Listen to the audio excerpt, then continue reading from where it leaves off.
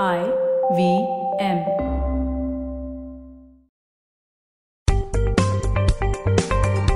On this episode of Paisa Vaisa, I'm joined by Hansi Mehrotra, who runs the moneyhunts.com, and by Alika from IVM. We are going to talk about a whole host of personal financial decisions, budgeting, investment and savings for women, and how to plan all those important decisions out. Stay tuned for that. Is your KYC taking days and weeks? Well, now you can actually complete your KYC verification on Paytm Money and also have it approved on the very same day.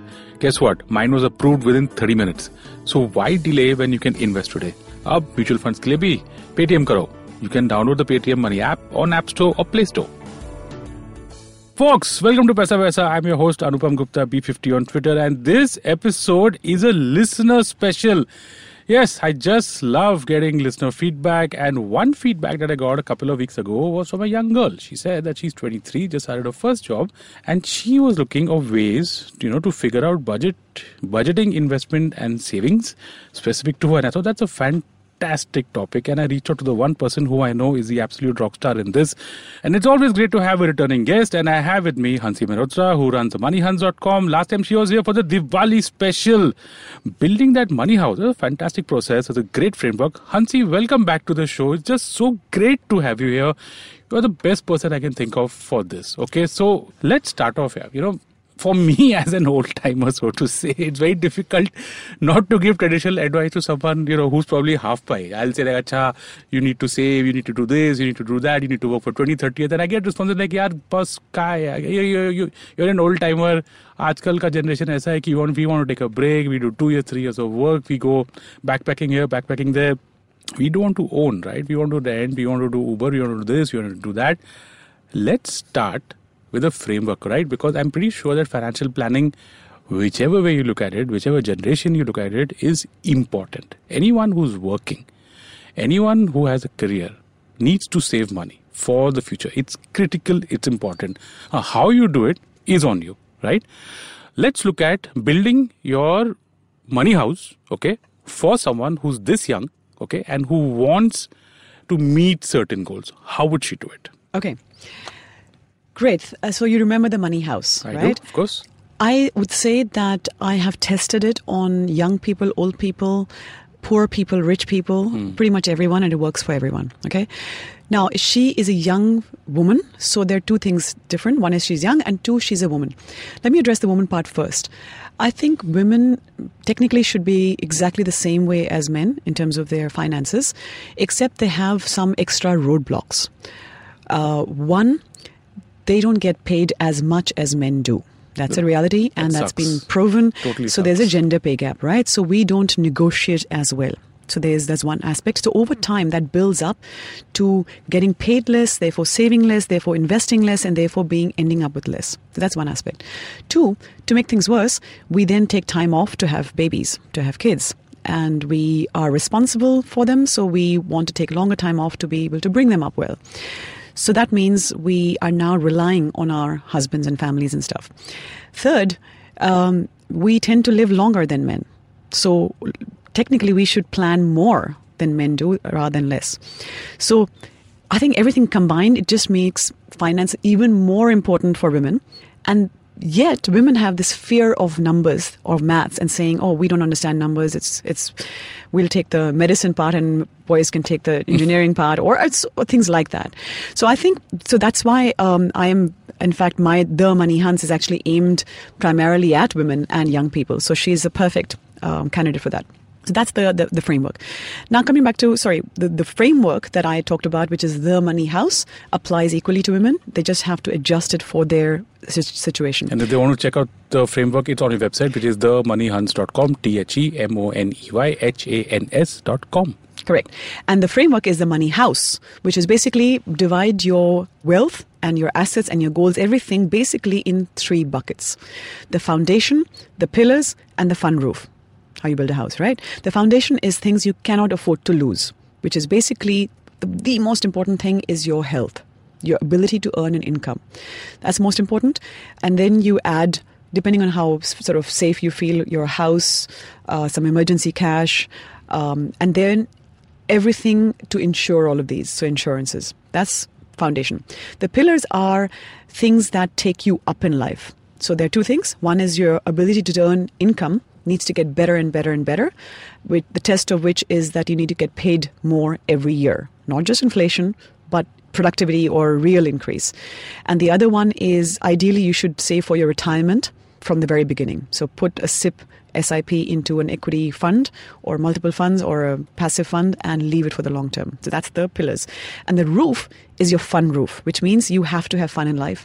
And to me, that applies to everyone, okay? Whether you're young, old, middle-aged like me, any age. Now, that definition also is things that you can afford to lose.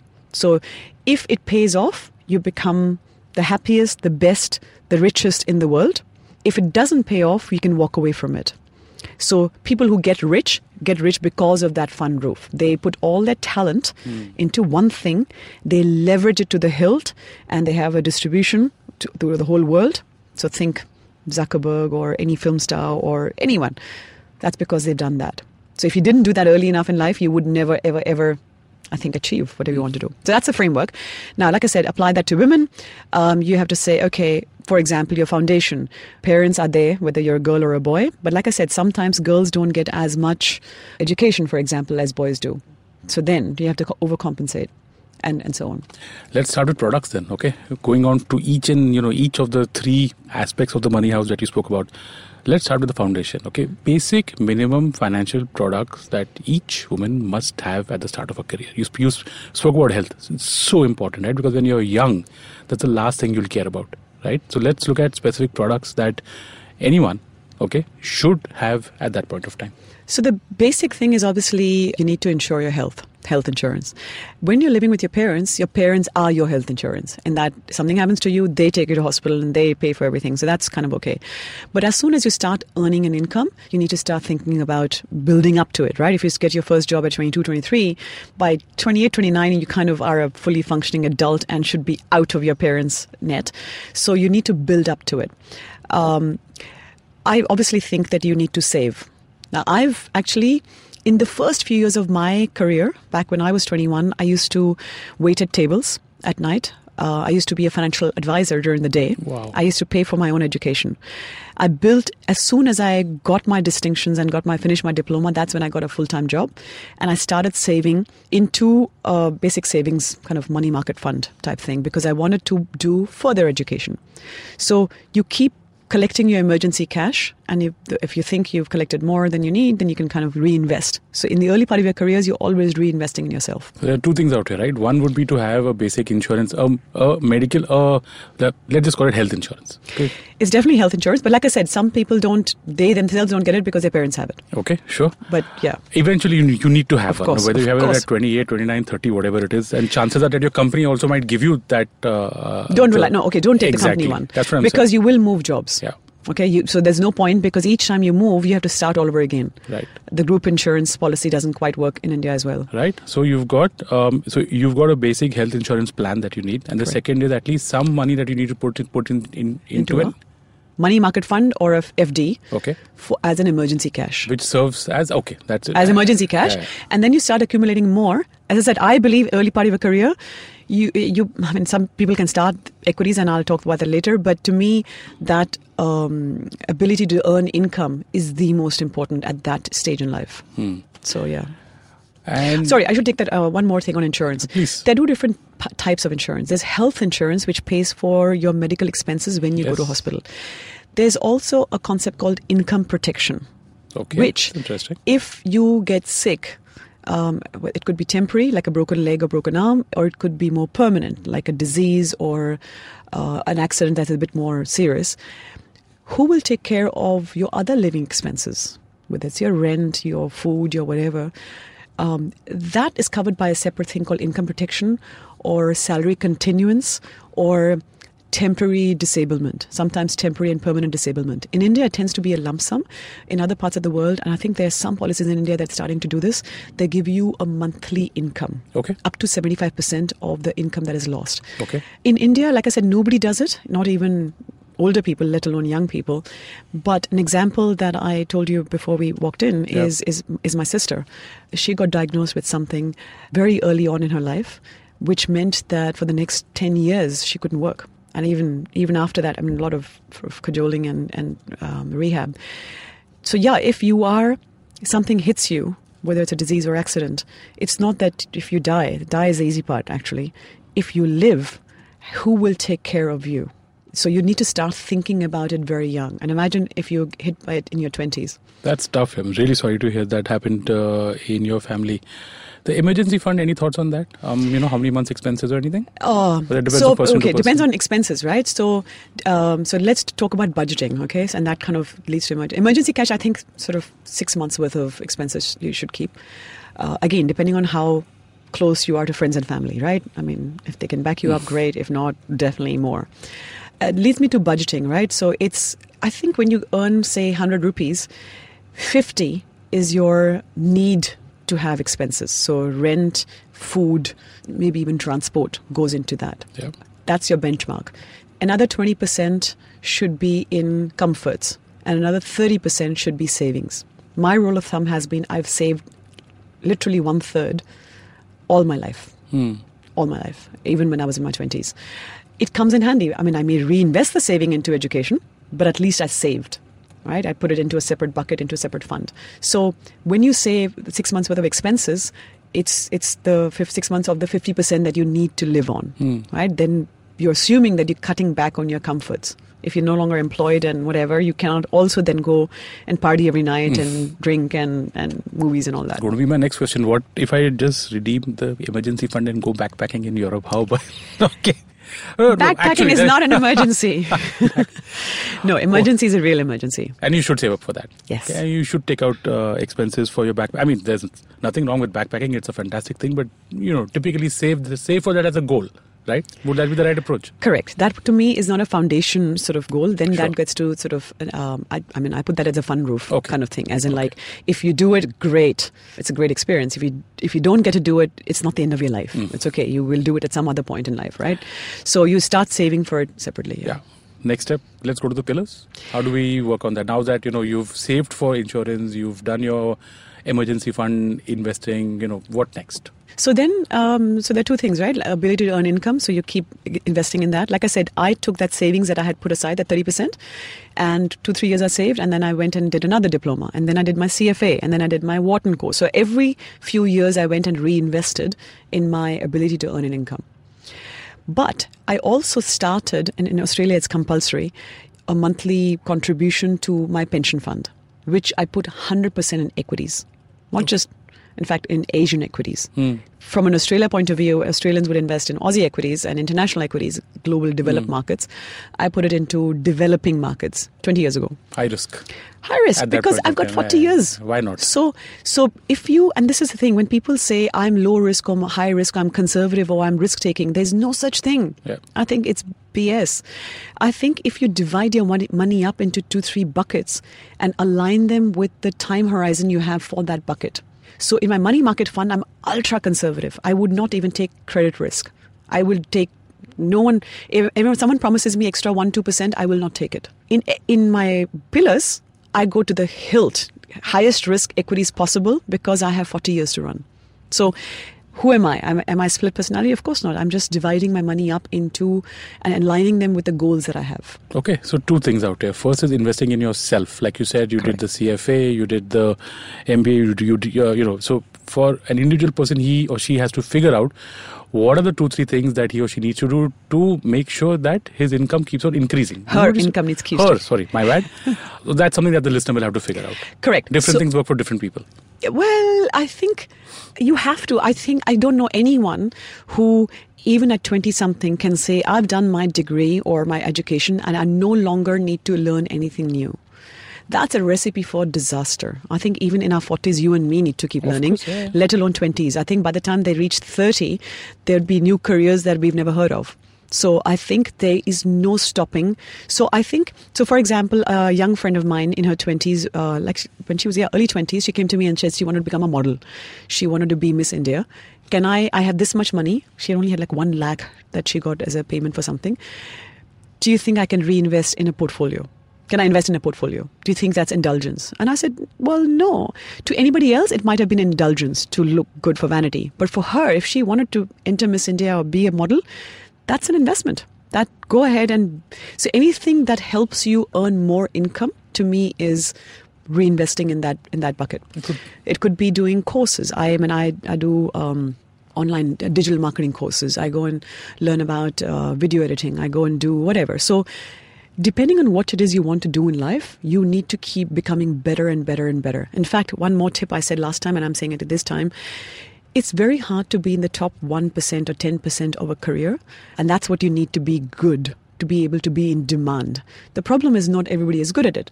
So my suggestion is be good at 2 or 3 things, the intersection of which will make you unique. So I was good in finance and I was also good in arts, in marketing or whatever. Other people are good in coding and also in finance. Then they're good in fintech, right? So that intersection will help you.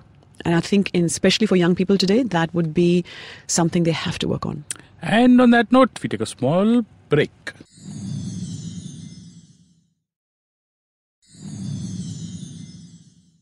And welcome back to the show. I am with Hansi Mehrotra, who runs moneyhunts.com.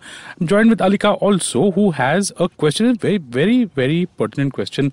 Hansi, let's get into a specific thing out here because we're talking about women who are starting off their careers. Alika has a very interesting question here. Right. So when we start out our careers, we don't necessarily have any income coming in right now.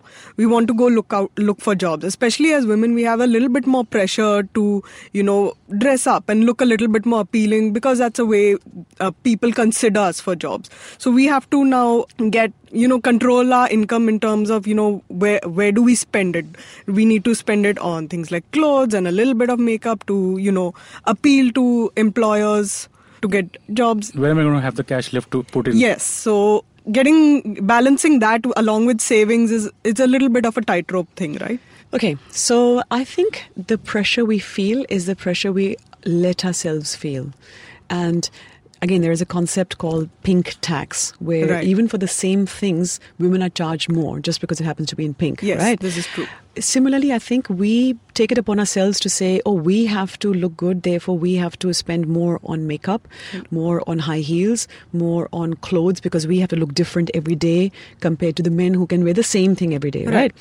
I think all of that is a myth, okay? And I'm 40 plus, okay? So it's 20 years ago when I was 20-something. Can you believe I only learned to put makeup on 3 years ago? I kid you not. Look at any of my old pictures, no makeup. So no, I think it's a pressure that we put on ourselves. Sure, you need to be well groomed, okay? Any employer will want you well groomed. So nails have to be, like, for example, instead of going for a manicure and having a nice polished nails, you can cut it really short, and that's, so long as they're neat and clean, you're fine. Shoes. There used to be a time where employers would demand wear high heels. That is illegal. They cannot do that to you. So if you're comfortable in wearing the same shoes every day, go for it. You can decide to wear something high heels if you feel like it. That's your choice. But don't put it on the employer or any pressure. Same thing, there was an experiment that a woman did, and it's talked about it in personal, one of the blogs. Men feel they wear the same clothes every day. Zuckerberg and so on, examples are quoted. Women feel the pressure to wear something different. So what she did was she found 2 or 3 staple skirts. I think it was black and grey or black and white, something like that she did. Basically, 2 or 3, so she can rotate and dry clean and wash and whatever, but this same color combination. Every single day, she just rotated those 1 or 2 jackets, 1 or 2 shirts, and 1 or 2 skirts. No one noticed. She just picked something that looked really absolute amazing on her, and she bought 2 or 3 of slight variations, and she wore that every day. So long as you turn up well turned out, no one cares and cannot make you. Okay, so I think it's the pressure that women put on ourselves to be able to do that. Now, therefore, you have a choice to make now. It's not that somebody's making you. You say, okay, if I'm only earning 100 rupees, whatever the number is 20,000 rupees or 50,000 rupees, 50% goes in rent and food and transport, which is basic necessity. 20% comfort, you have to make do with that 20% comfort, and you still have to save 30% and reinvest in your education. I personally wouldn't reinvest in looking good, but if it's absolutely necessary, sure, for the first time, whatever. But over time, I think your work needs to be better, not your appearance. If I'm your employer and your work is damn good and you are reskilling yourself, I would definitely pay you for that. Yeah, isn't there a way out here, like saying that maybe you can front load your expense, or at least in the first few months, just be systematic about it, just be very disciplined about it. Yeah, but yes, I agree with you. So that's the staple goods that you buy, right? Yeah. So by the way, I wear the same jeans the last 20 years. I wear the same lots of things because I bought quality, right? So definitely, I don't believe in the use and throw culture. Definitely, yes, you can front load a little bit. Maybe your parents can help and stuff as well. Buy good pieces, but don't fall into the pressure of having to look different every day and keep up with the fashion. Not for work. In your personal life, do what you want, but for work, to say that you feel the pressure, I think you have to stand up and say, no, I will not feel the pressure. And of course, be committed to your financial goals. I mean, there might be 1 or 2 months where you go off, but come back. Come back to it. Don't overspend your credit card, stuff like that. That's basic stuff. You shouldn't have a credit card at that point. Okay. Yeah, that's a separate show on its own. Yeah. It is actually the credit card. Okay, so just absolutely, credit cards are just a convenient way for payment. Okay, it should be ideally a debit card. Okay, use a debit card. Do not get a credit card at that point until you learned that you can save 30%. Do not get a credit card. Or you get, you don't pay your credit card bill and then suddenly, boom, you're paying a lot of 20% money. interest. No, God, I mean, yeah. Alika, that's good for you? Yeah, that sounds good. Fantastic. Hansi, pillar number 2. Okay, we've covered the foundation, we've covered this. Let's look upon this as a life cycle thing. Someone who's now, I don't know, maybe in early 30s, and now the goals are changing now, right? Because you've sorted the first 5-10 years of your career. What next? Well, they're probably getting married and having babies at that age, and I did. So I can totally understand everybody else doing it. Again, another cousin of mine just got married recently, a niece actually, and I was talking with the groom, and it's like, so much we're spending on the wedding itself. And it's like, yeah, I can't believe it. I'd rather take that money and put that into a house deposit. So there are 2 aspects. So the groom usually doesn't necessarily want to spend on the wedding. They want to spend it on the marriage. Which is long term. The bride always insists on looking good on that day, and then kind of doesn't matter what happens to us. I think both these things, what you spend on the wedding day itself, whether it's your lehenga, again, my lehenga I've never worn ever again, like once in your life. It's not worth buying for lakhs and lakhs and lakhs. So I think now there is that whole rent culture that's come in, whether it's for cars through Uber and Ola and all that, whether it's for houses, so there's co-living and student living and all that sort of stuff. There is same thing for clothes. You can actually rent clothes from the runway, right? What? There's a whole bunch of, yes, there is. For things that you day to day wear, you want to obviously own your clothes, right? I'm talking about this one special day of my entire life, and I'm going to spend like mad. You're saying that I can rent my clothes? You can. Wow. You can. Okay. And I'm saying to you that I think, like, Alika's nodding, right? So yeah, I think rent a tux. You can rent a tux. You can rent a lehenga. You can rent a designer thing. Why do you have to spend? Sounds so back then, 20 years ago, I didn't have that option. Today, I didn't do. So I'd say, do it. Do it, because this is one I say to women and generally to everyone. I think what the pressure that we feel to look good on our wedding day or arrive in a fancy car or wear branded clothes, all that pressure, it's nothing compared to what I have right now, which is I don't have to ever work again. Imagine turning up to a cafe and saying to your friends, oh, you have to go to work tomorrow? I don't. That beats, I think, every other feeling. So I think all the little pressures that you feel, you have to balance it a little bit and say, how can I actually still look good for the pictures. In the end, if everything is being done for the Instagram pictures, really, do you have to spend lakhs and lakhs to get there? I don't think you do. I'm sure you can set a budget for your marriage and then figure out where to areas for your wedding or your marriage. This is the point. I keep reminding people of the two differences. Marriage is lifelong. Wedding is a ceremony. Exactly. Okay. Exactly. So I think the wedding, same thing. Okay. Now, having said that.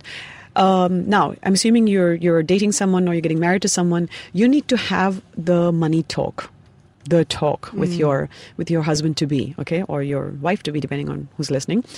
You need to sort out your finances together in terms of who brings what to the marriage from beforehand. if anything, maybe in their 20s, neither of you have anything, unless one of you is really from a rich family, in which case their parents will probably have a separate trust somewhere or prenup or all that sort of stuff. Wedding, stuff like that. All, that's the wedding, again, the what they bring to the marriage. Sure. But the point is you have to have a conversation. And I think you are allowed to ask, and you should ask your spouse about their finance habits. If you're saving 30%, they better be doing the same.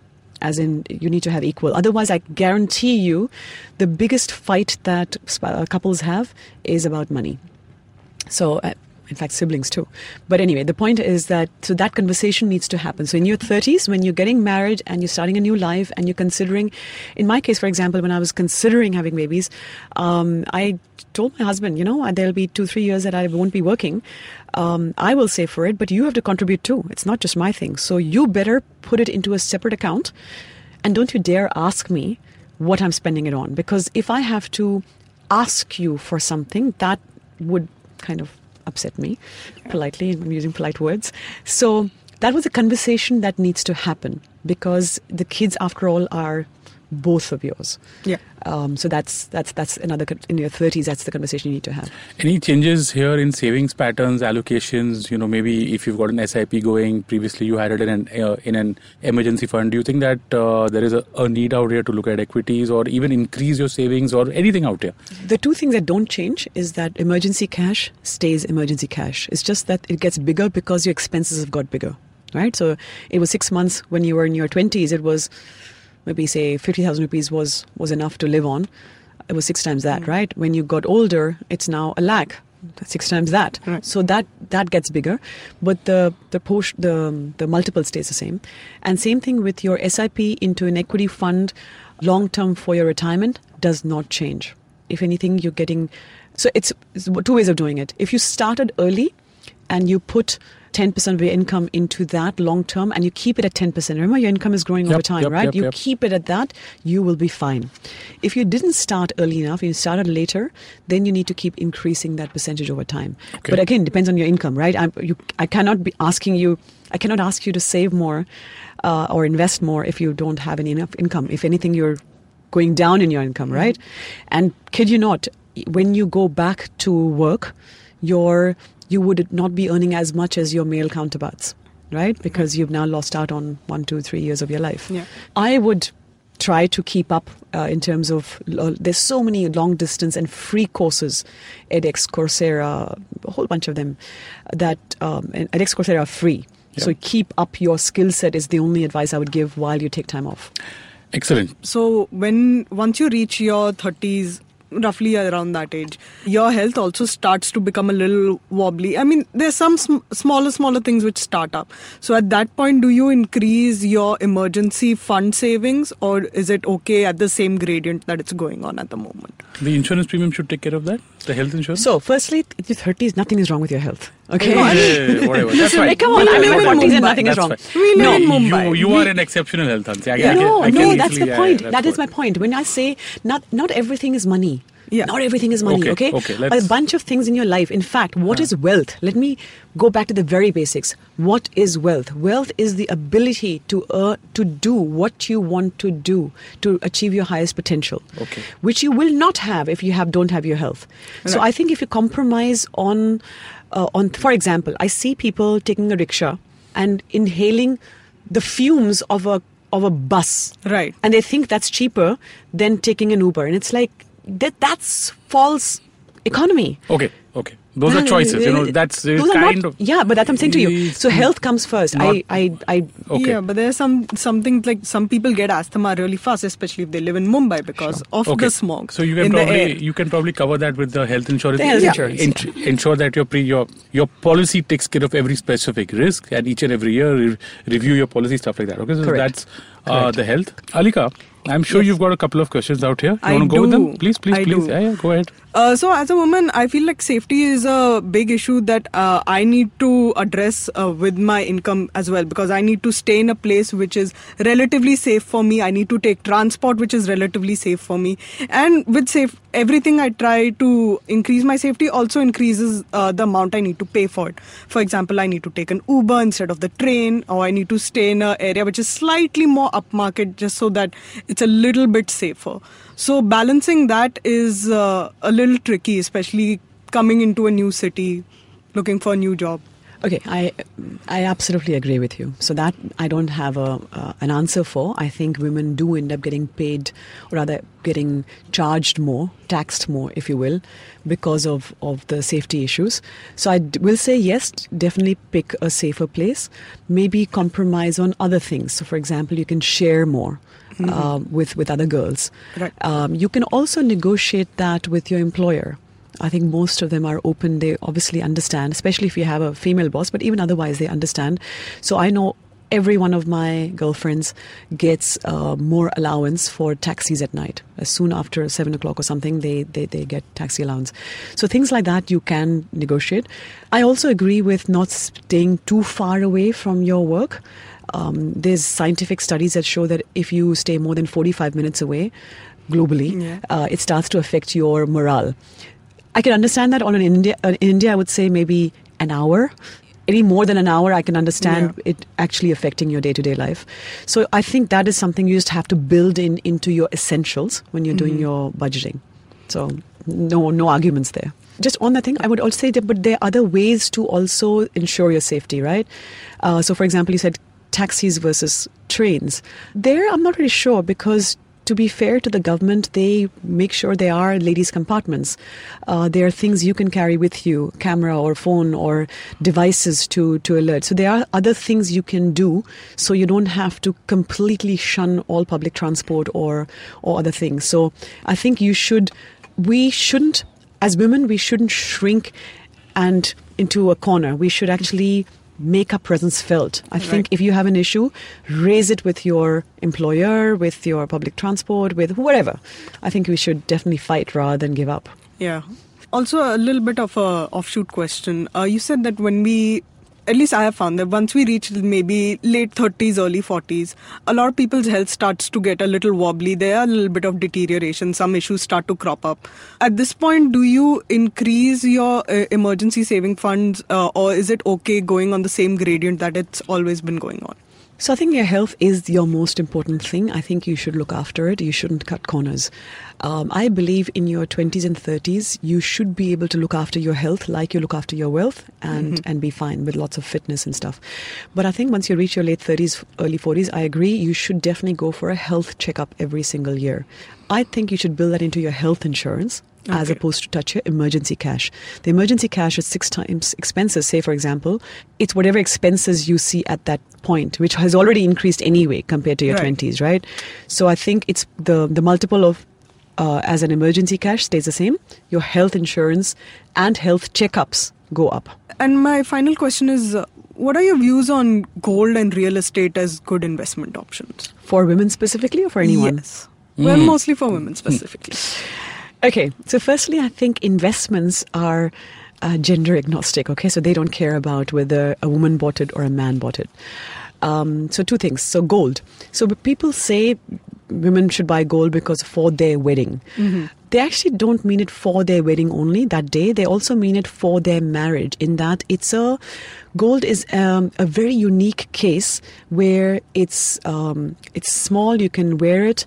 Should something happen to you or it's an emergency, literally what you're wearing, you can walk out and go to any pawn shop and convert it into cash. It's actually very transportable, dividable, all of that stuff, divisible, I should say. So gold is a unique asset class. So I'd say, and the history of it, the last 5,000 years, means that historically has done well. But since the 70s, when the gold standard no longer applies, the returns have been a lot more muted. Who knows what the situation will be going forward? Post the global financial crisis, there's another question mark about gold being perhaps the reserve currency. The short answer is treat gold as an insurance policy. So have a little bit on you. Like I said, it's for women especially. It's yours. It's on you. You can walk out with it. You can use it in emergencies. But I don't see any other good reason just because you're a woman you should have it. You should wear more gold. I don't believe in any of that. Just interestingly, I have a skin reaction. As I've got older, I can only now wear gold. And I used to hate gold until now. Now I can only, everything else reacts. So I think that way, yeah, just a small no more than 5, maybe maximum 10% of your overall wealth. But frankly, even that is questionable. But certainly consider it a little bit. Real estate is, again, whether it's for men or women, doesn't matter. I think having your own house is nice, but overpaying for it is not. I think you should only ever buy real estate when it is cheaper than usual. What do I mean by that? You can look at the rental yield. So, for example, what rent you would pay for an equivalent apartment, convert that into a per annum figure compared to the price. So, for example, say it's a 1 crore apartment and you're paying only 20,000 rupees a month. So multiply that by 12. That's your annual figure. That as a percentage of the 1 crore, that's your yield. Compare that to what is the interest cost you would pay. That gives you just a sense of whether real estate at that point in that city is expensive or not. I'm saying to you, if the gap is huge, then do not buy real estate, even if it's for your own home. There will be other points in life where it will become cheaper. It goes into 20, 30-year cycles. Mm-hmm. I, in my 30s, did not buy real estate until my late 30s, when 2008 happened. I got an opportunity of a lifetime when real estate fell so much in the city that I bought, that I then went and picked it up. And within 2 years, it doubled. So to me, even if it's for your own home, don't fall into the trap that, it's in your own home, therefore pay whatever they're asking. No, it's not. It's the biggest thing that you will buy in your lifetime for a long, long time to come. So don't overpay for it. So gold and real estate, like I said, just because your parents did well, there was a reason why they did well, because interest rates in that last 40 years have only come down, which boosts the value of assets. So they did well. Therefore, they mean well when they give you that advice. But in today's era, that's no longer relevant. So you have to judge your investments from where we are today. Fantastic. Alika, any more questions? No, as of now, I think you've answered all my questions. Thank you for joining us. Hansi, last question from me. In your experience, and you've got really good experience out here, what are the top 3 or top 5 or just generically mistakes that you keep on hearing often? Oh, wow. Okay. Long list, isn't it? It's a long list. Yes, it is. So go for the top 3 probably. One of them, I think this, while we're talking on the topic of real estate, the notion that rent is wasted money and you must buy your own home as soon as possible, as soon as you get your first job. I think that is just so misplaced. I think buying real estate is a valuation decision. And you should never do it in your 20s when you don't even know where you're going to live. At some point, once you settle in your career and stuff, that's when you decide where and how and all that. So you should never buy real estate in your 20s unless it happens to be a time when it's really, really cheap. Okay, so the timing of real estate decisions should be based on valuation of the real estate, not your age. So that's one. Sure. And therefore, rent is perfectly fine. In fact, I'd say, like I said, the sharing economy means that rent is now cool. I mean, sharing is now cool. The other thing, we talked about gold. It's a very common notion that everyone must have gold because it did so well and it's been around for so long. Again, look at why it had done well. And I read a whole book about it. I read a lot about it. So there was a reason why, and I think that reason still holds, in fact. But don't just buy blindly. Do your research. Things like equity is risky. Well, it is risky. That's why it has high return. But you need to let it run. So I think the notion that you are risk averse or not, again, there's no such thing in the literature. So you just divide your money up, and one portion that you're putting for your long-term wealth, just invest in equities and let it run. People don't seem to understand that just because daily valuation is available doesn't mean you have to look at it.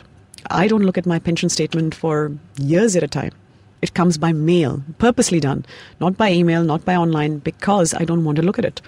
And it served me really well. So I think the notion that somehow markets are risky or everything else the whole world is wrong. They don't give me returns. They don't give me a job. They don't give me this. They don't give me that. Well, no, it's you. You have to improve yourself, whether it's learning the art of not reacting to markets, whether it's learning the art of skilling yourself and therefore getting a better job, learning the art of not needing a job, saying, okay, you know what, in today's world, who needs a job? I'm going to be employer rather than employee. I will go and employ other people. So all of those things I find I get very sad when I see people in their 20s with these notions. Sure. I think it's something that they have to unlearn to be able to learn new things. Great. Last part of our show. How can listeners get in touch with you? You're doing a whole lot of interesting stuff. There's you on YouTube. There's your website. There's your Twitter handle. You're like, so just tell us about that. So interestingly, thanks for the opportunity to talk about women and investing today. Thank you for coming over. I'm actually making a whole show on this very topic. My new podcast that I'm working on should be out soon. It's called Meri Pyari Saheliyan, where I'm talking to my girlfriends from various different backgrounds. Okay, I come from a small town near Kanpur. It's called Unnao. So I have friends from there who are middle class homemakers. I have women who've done extremely well in corporate life, in business. They're single moms. There's very rich people. There's very poor people. All of that. So I'm talking to all of them one by one, and I'm dissecting their journeys and saying what are the key takeaways that they've had, and also what they can do better. So that podcast is coming soon. So for all the listeners today who enjoyed today, there's a lot more coming on that front with other people's stories. Super. And then I have my website, and every other social media has the same handle, The Money Hans, Hans, Hansika Hans. Fantastic. That has everything that I do on videos, audio, articles, everything. I just love returning guests when they come back to the show. Hansi, thank you so much for joining us. There's one thing that's changed when you were here the last year and now. I ask all my guests 2 standard questions. Number 1, tell our listeners about some mistake that you did in your life, okay, money-wise. And what did you learn from it? Okay, I'm sure you've not done many, but I'm sure that all of us are vulnerable to that. And second, any recommendation for a book or for a podcast or for a movie, anything that you have for our listeners. Let's go with the first one. Any mistake? Oh, I have lots of mistakes. Financial, yes, lots. And funny, and that's ironic because obviously I studied finance. Yeah. Here's a mistake I made. I also married a finance guy. And I thought he was smarter than I was. So even though I was teaching other people diversification, he convinced me that this one particular area of investments that he was had become a specialist in, was a foolproof way for funding my impending motherhood. So he's like, okay, when you take time off, this will give a 15% yield, and therefore put all our money into that one thing. Oh. So even though I was teaching other people to diversify, I thought he and I combined was smarter than everybody else. So we thought we will not diversify. Big mistake. It blew up. Ouch. There was a hailstorm. There was Chinese something. This was an agricultural bunch of farms, vineyards and stuff. So we lost all our money at that point. That would have hurt. And I've lost money not once but multiple times. Okay, there's a time before that in the 99-2000 boom and crash that I'd invested in my employer. In hindsight, I think I'd put all my talent into one thing and leveraged it. But again, lack of diversification was a big thing back then as well. So I lost my money back then, and then again in 2005-06. And then I started life all over again. So everything I am today, I only made in the last 4 years of working. It kind of reminds me of Warren Buffett. So to say. Wow. So you need to, and the thing is that I think some mistakes, you need to make them yourself, even though you hear other people, but you just have to do it, because then you realize that reading about it and living through it are 2 different things. Right. Recommendations? Lots of books. Oh gosh, it's very hard. Something you've read recently then? No, so there are lots of books. There's one on investing, except I'm forgetting the full name. The little book of something is stock market investing, something like that. It's the author's name is Joel Greenblatt. Okay, yeah. Goel Greenblatt.